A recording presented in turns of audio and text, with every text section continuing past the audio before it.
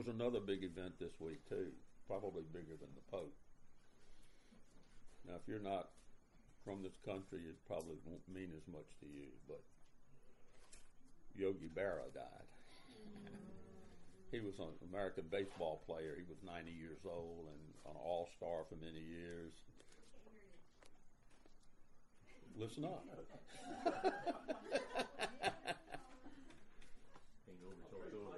I've never had anybody tell me that they couldn't hear me before. Do this. Pardon me? She wants to hear you. Come up here. Yeah. Come on. 2 chairs up here. It's a VIP suite. Attention seats. I don't want you to stay back there and aggravate me. Come on up here. Oh my. I was hearing you very well now. Anyway, in addition to being a great ball player, he said a lot of things that were totally off the wall that made no sense whatsoever. He given directions to his house. He told a man how to get there. He says, when you get to a fork in the road, take it. So, talked about a place. He said, nobody goes there anymore. It's too crowded. And then he said, okay, I want you to pair up in threes. So that's what. So what I want you to do this morning when Bill says, pair up, that means 3. About Jeremiah, though, the reason that it's so hard for us to believe what God says is because, I think, first of all, we don't know His Word. Because to know His Word is to see how powerful it is and how it never fails. And none of us know it well enough, I don't think, to get to that point where doubt doesn't flood our minds sometime. But if you read, for example, there's just one scripture that jumped out at me this week. In the 119th Psalm, it says, I have inherited your testimonies forever, for they are the joy of my heart. Imagine scriptures being the joy of your heart. Imagine them delighting you all the days. And the word says that the commandments of God are not burdensome. That means they're not hard. Why are they hard? They're hard to us because we don't want to do them. Because our sin nature wants to do something else. That's why they're burdensome. That's why they're difficult. But if our heart was pure, they wouldn't be burdensome, would they? They wouldn't be hard. We would be delighted because they delight God who made us to begin with, and He made us in His image without sin to begin with. And that's part of the restoration process for people that are born again. God is restoring what was lost. Now, it's not an immediate total restoration, but it's a progression. I want to get back into 1 John in a minute. Always takes time to get there, It's not an immediate thing.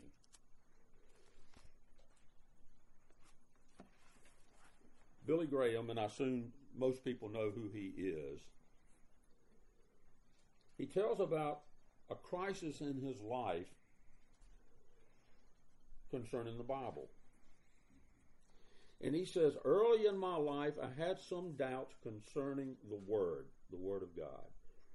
But one night in 1949, imagine that, in 1949, I knelt before a stump in the woods near Forest Home, California. I opened my Bible and I said, "Oh God, there are many things in this book I do not understand, but I accept it by faith as your infallible word from Genesis to Revelation." And he said, "I settled that, and from that moment on, I have never had a single doubt that this is God's word." So when I quote the Bible, when I preach it, I know that I am preaching the truth of God. You know, an important scripture that a lot of people have memorized comes out of 2 Timothy 3:16. And that particular passage says, "All scripture is given by inspiration of God and profitable for teaching, for reproof, for correction, for training in righteousness." All scripture is given by God.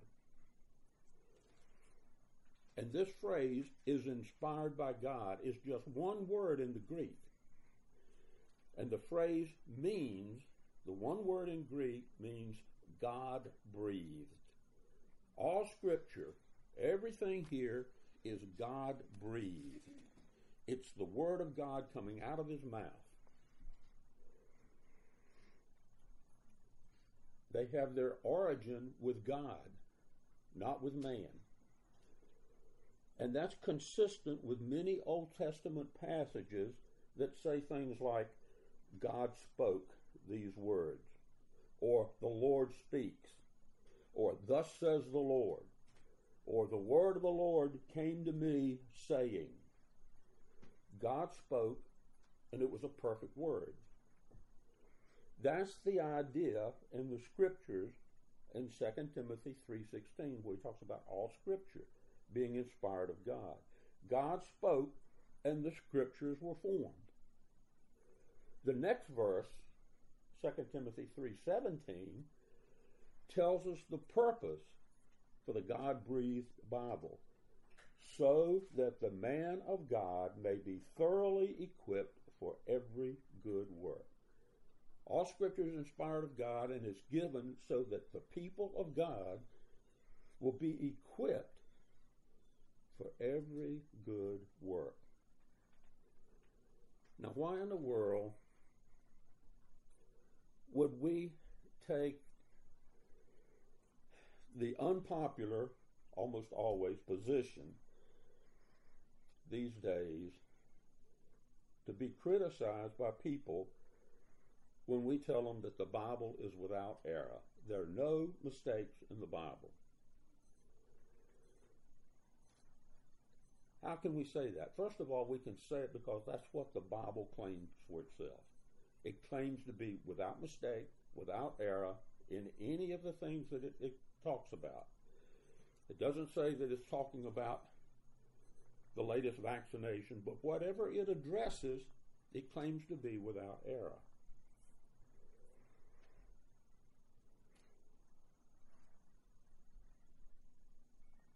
If the Bible is inspired by the Holy Spirit, but contains errors, how can we believe it when it says and claims anything? And if it can't be trusted with every word, who decides which words are trustworthy and which words are not? Where's the dividing line?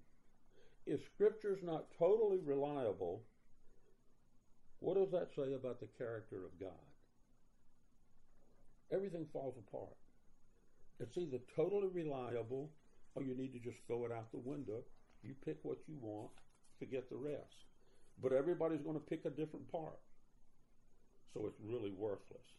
It's either all correct all the time, or it's just nice saying that you can adapt if you want to, and if you don't worry about it. It's not a coincidence that in the same chapter we've been talking about, 2 Timothy, where it talks about all Scripture being given by God, it's not a coincidence in that same chapter that Paul talks about the inspiration of Scripture, that he begins that chapter with a warning about the last days. He says that men were going to be arrogant, ungrateful, unholy, unloving, and without self-control. And then he tells you all Scripture is inspired. He says they're going to be lovers of pleasure rather than lovers of God. That they have the appearance of being godly, but they deny the power of God, which means it's a false appearance. It's an outward thing and not an inward thing. That's what makes false teachers so dangerous. They appear to be Christians, but they go from bad to worse, deceiving and being deceived. So how do we protect ourselves from these people? Paul says we are to continue in the sacred writings in Scripture, which are able to give us wisdom that leads to salvation through faith which is in Jesus Christ. If Scripture is not absolutely true, then we're going to be deceived and we'll fall into error. We'll never outmarket false teachers. We'll never have a better PR program than false teachers. Why? Because they're telling people what they want to hear. They're telling people what tickles the flesh, what appeals to their sinful nature, what they want to do.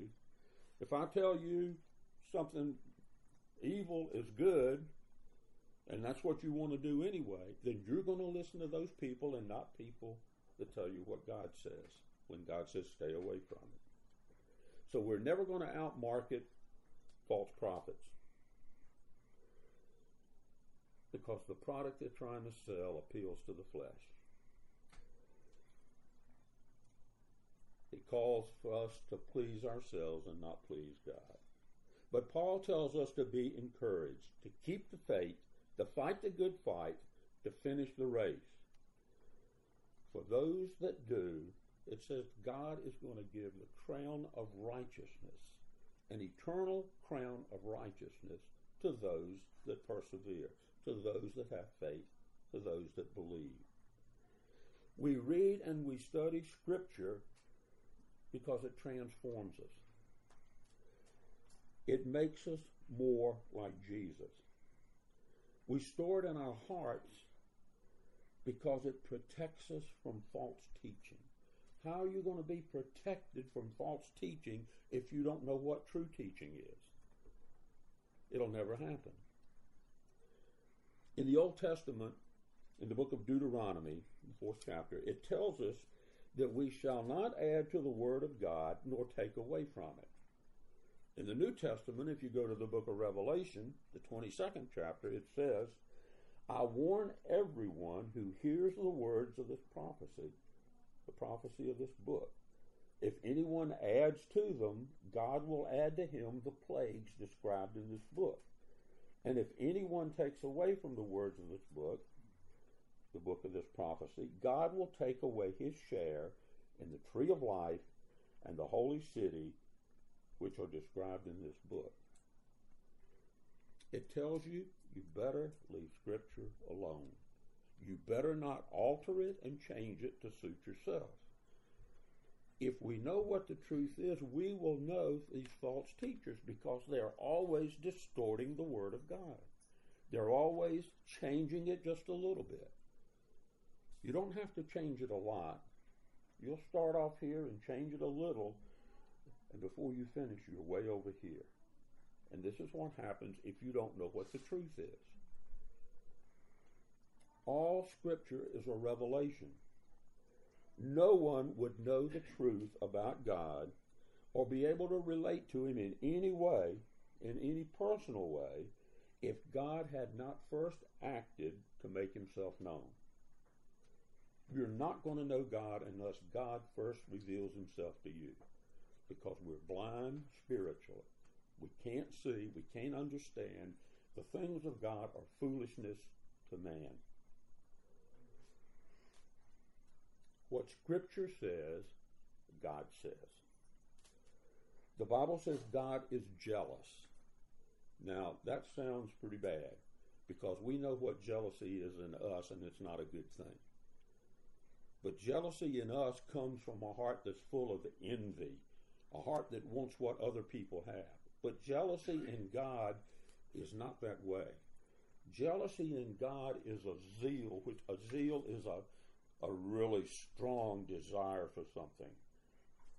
God's jealousy, his zeal, is for his word. It's for people to know the truth, to know his character. He's jealous, he's zealous for us to know his character because he's perfect. And everything that he says is for our good. And he knows that if we deviate from his good, the end result is going to be disastrous. It's going to impact our lives in a terrible way. So he's jealous for his word, he's jealous for his name, he's jealous for his character, because as we know these things and we embrace it, then it changes us for good. And as we turn away from it, it just chops us into pieces.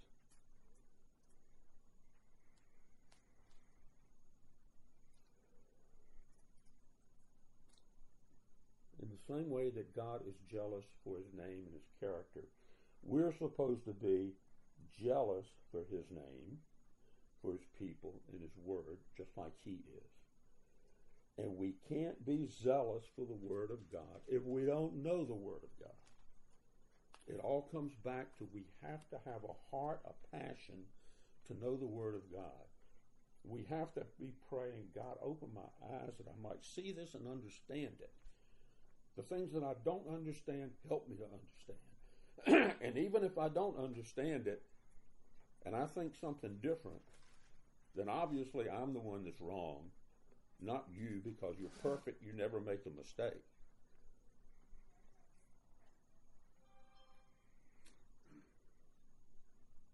In 1 John, 3rd chapter, a couple of verses we read a few weeks ago, love is declared to be a test whereby you can determine whether a person is saved or not. John says that if you see your brother's continuous need, not just a one-time need, you have to understand that everything in 1 John, if you add the word continuous to it, you'll probably be better off. It doesn't say that if you sin one time, you're not a Christian. But it says that if you abide in sin, if you keep doing it over and over, if it characterizes your life, John says you're a liar if you say you're a Christian, because you're not. And in the same way, he says if we see our brother in a continuous need, if you see repeated evidence of his need, and then you slam shut the door of your heart, of your compassions, he says, how does the love of God abide in you? How do you think God's love abides in you if you see a brother's continuous need and you go, it means your heart's not like God's heart is what it means.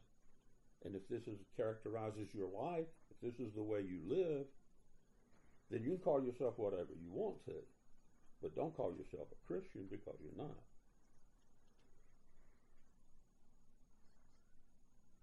Genuine love gives to those in need. It's more than just words. It's not just speech. We are to love in deed and in truth. It's a matter of action.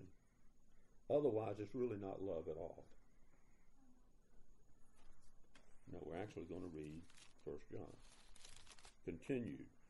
In the 3rd chapter, beginning in the 19th verse, actually 19 through 24. And I do this because I want us to understand how important Scripture is. It's not just, I read this chapter, I'm through with that chore for today or this week or whatever. It needs to penetrate us because it's God revealing his nature. It's God revealing what's our life is supposed to be like. It's essential for our character to be like his character. Verse 19 says, we will know by this that we are of the truth and will assure our heart before him. In whatever our heart condemns us, for God is greater than our heart and knows all things. Beloved, if our heart does not condemn us, we have confidence before God, and whatever we ask we receive from him, because we keep his commandments and do the things that are pleasing in his sight. This is his commandment, that we believe in the name of his Son Jesus Christ and love one another just as he commanded us. The one who keeps his commandments abides in him and he in him. We know by this that he abides in us by the Spirit whom he has given us.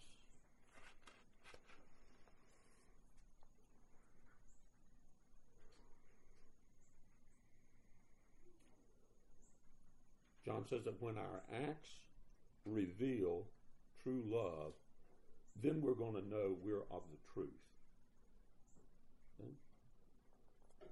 And then he says, however, your heart can condemn you sometimes even when you're doing the right thing. Now, how can he say that? Because our hearts, Jeremiah says our hearts are desperately wicked. Who can know them?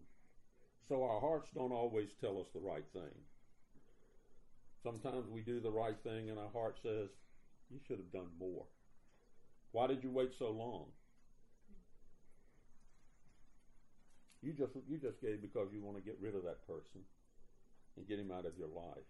And so your heart condemns you because you can always do more. You could have always done better. Maybe your attitude was not what it was supposed to be. And when feelings of self-condemnation attack us, we can calm our heart. We can persuade our heart by considering the evidence of genuine sacrificial love. And that sacrificial love shares with those that are in need. God, it says God is greater than our heart, and he never misjudges. He always judges rightly and fairly. So God is greater than our heart. Our heart can deceive us. God will not. Obviously, we know we don't earn salvation, but our salvation shows itself through the presence of the love of God in our life. The words that he says, if our heart does not condemn us, that doesn't mean sinless perfection, but it represents a person that's living in close fellowship with the Lord. He has confidence in prayer, not only to accept, not only that he has access to God, but that he receives an answer from God. And the verb here, just like everything in John, reflects a continuous action. You're always praying, you always are asking, you're always receiving, you never stop. It's not a one-time thing. Whatever we ask means our desires are supposed to be aligned with God's desires. You can't ask something that's for your that appeals to your selfish nature and think that God is supposed to answer you, because he won't. Or he may answer, he may say no. He may say, what in the world are you asking me? We're supposed to pray according to God's character.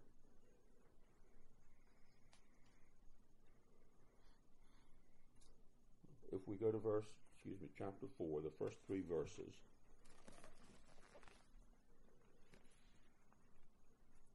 And we're actually going to go through about two-thirds of this chapter. And it's going to be a quick study.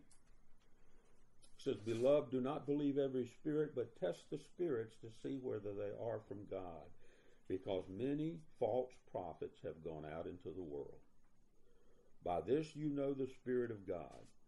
Every spirit that confesses that Jesus Christ has come in the flesh is from God. And every spirit that does not confess Jesus is not from God. This is the spirit of the Antichrist, of which you have heard that it is coming, and now it is already in the world.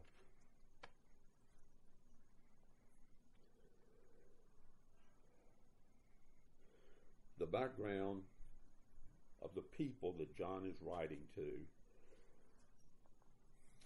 is it's a situation where supernatural phenomena such as speaking in tongues and prophecy was prevalent. It was going on all the time. And some people were so impressed with these things that they were dazzled by them. Believe not every spirit is in the present tense, and it indicates that those that were writing to John were willing to unconditionally, uncritically accept everything that they heard without testing it. Just, it sounds spiritual, it's got to be true. And what John is saying is that God has given us his spirit, but there are other spirits in the world too. In chapter 3, John said that we must believe in the name of God's Son, Jesus Christ. Now he tells us, don't believe every spirit. Christians are not to blindly believe every claim that people make just because they say they're Christian, just because they say, God told me this. Now he tells us, don't believe every spirit. True faith examines words and claims before they believe. So John says to test the spirits to see whether they are from God. Prophets, by the very definition, are the mouthpiece of some spirit. True prophets are the mouthpiece of the Spirit of God. And false prophets are the mouthpiece of the spirit of error, the spirit of Antichrist.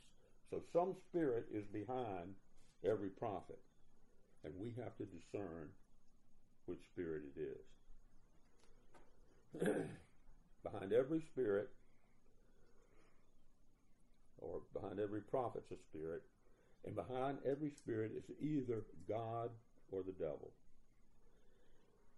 Before we can trust them, we have to test them. Whether they are from God is what John says. It's the origin that makes the difference, where they came from. Jesus warned his disciples about false prophets. Paul warned the people about false prophets. Peter warned the people about false prophets. It must be important. There's a biblical balance between a superstitious belief in everything and an extreme suspicion that doesn't believe anything. And we have to walk in the middle. We can't automatically throw everything out and say, I don't believe anything. And we can't believe everything that we hear. The test is that every spirit that confesses that Jesus Christ has come in the flesh is from God. Just knowing who Jesus is not confessing him. Evil spirits did that in the New Testament. They knew who Jesus was, but they didn't confess him. They said, get away from us, or you come to torment us before the time. The Spirit of God always honors the Son of God. The confession is that the man, Jesus of Nazareth, is the incarnate Christ. Christ in the flesh. Jesus in the flesh. God in the flesh. God's Son. And that's the doctrine that the Gnostics, some of the main people that John is writing against, that they would not accept. They would not ever say Jesus has come in the flesh, or God has come in the flesh. They said, and I've mentioned it before, they said the Christ Spirit came on Jesus at his baptism and left Jesus at the cross. So God came on the man left the man, but he was just a man, except for that period of time where the Christ Spirit came on him.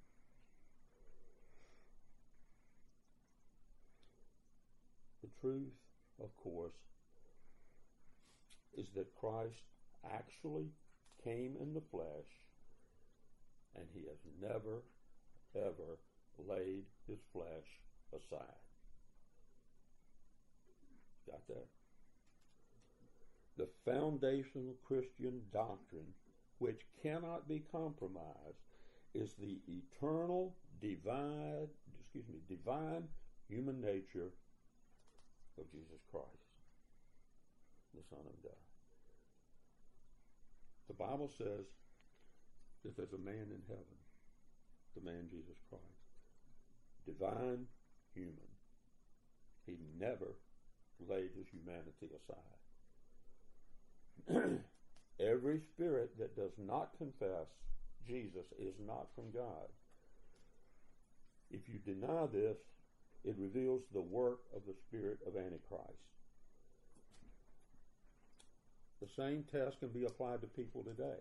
And you've got people that are offshoots of Gnosticism today. Unity School of so-called Christianity, Christian Science. These are Gnostic-derived cults.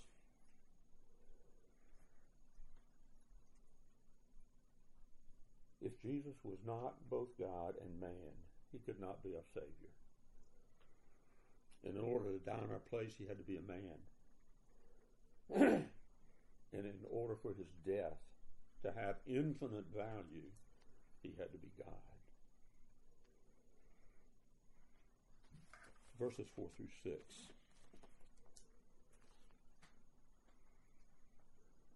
You are from God, little children, and have overcome them, because greater is he who is in you than he who is in the world. They are from the world, therefore they speak as from the world, and the world listens to them. We are from God. He who knows God listens to us. He who is not from God does not listen to us. By this we know the spirit of truth and the spirit of error.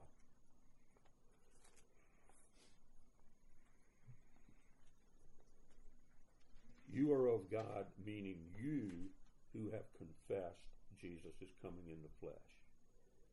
And it means you've overcome, because you have confessed Jesus, you've overcome these false prophets.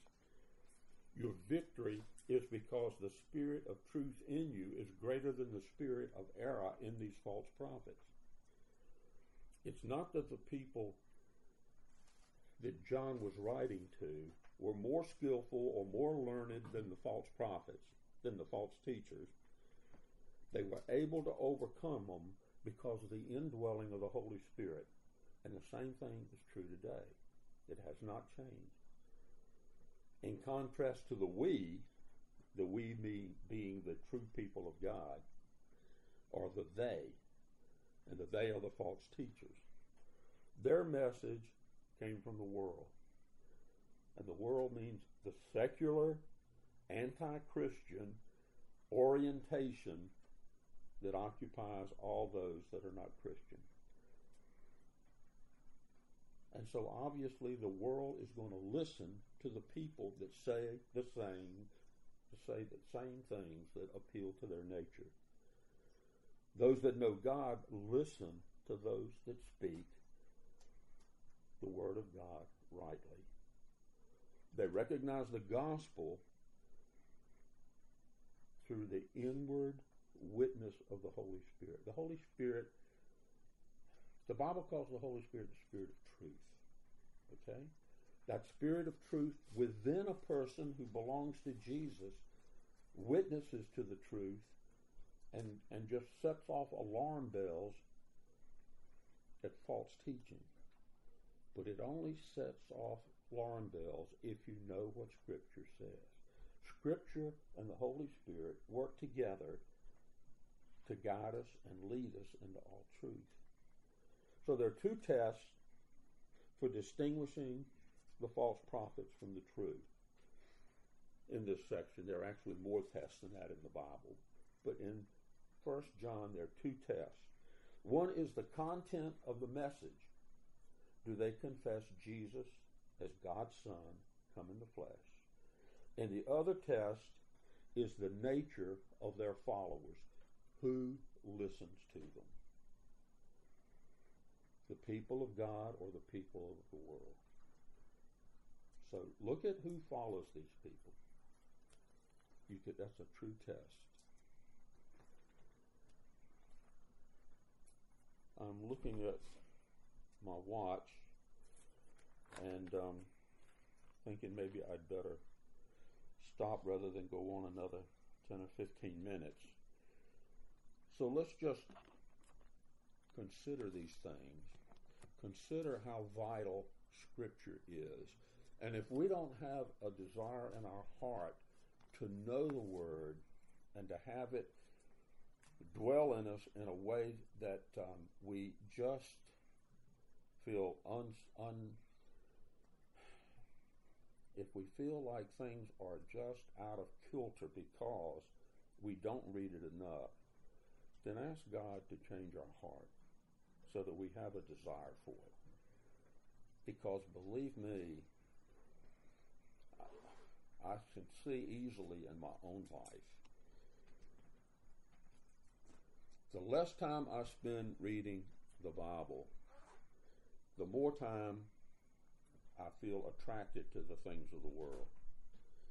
And the more time I do spend in it, the more I see that the things of the world have no attraction for me. And that's the way it works. You have to feed what's inside of you. And if you're feeding if you're feeding the Word of God and it's uniting with the Spirit of God within you, then there's a hatred for the things that God hates and a love for the things that God loves. And if we're not there, then we need to ask God to put us in that place so that we are there. Let's pray.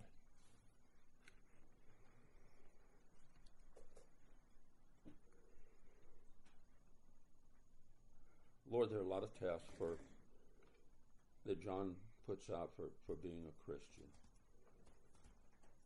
True love, continuous love for the brothers, for those that are in Christ, is one of the big tests. Confessing Jesus Christ as the Son of God, come in the flesh, is the big test.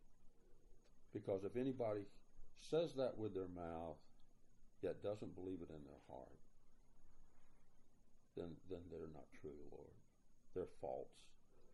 They're from the spirit of Antichrist, not the Spirit of God.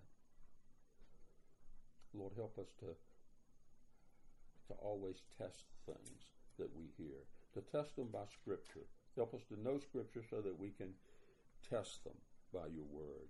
And if it agrees with your Word, then we know we're on safe ground. We know that it's true. And if it doesn't, Lord, help us to run. Help us to run from it. Because it's worse than a flaming forest fire that will devour everything in its path. Lord, help us to love your Word. We just bow before you in thanksgiving for who you are. That you're the created and we're the you're the creator and we're the created. Lord, help us to know that truly in our hearts. In Jesus' name. Amen.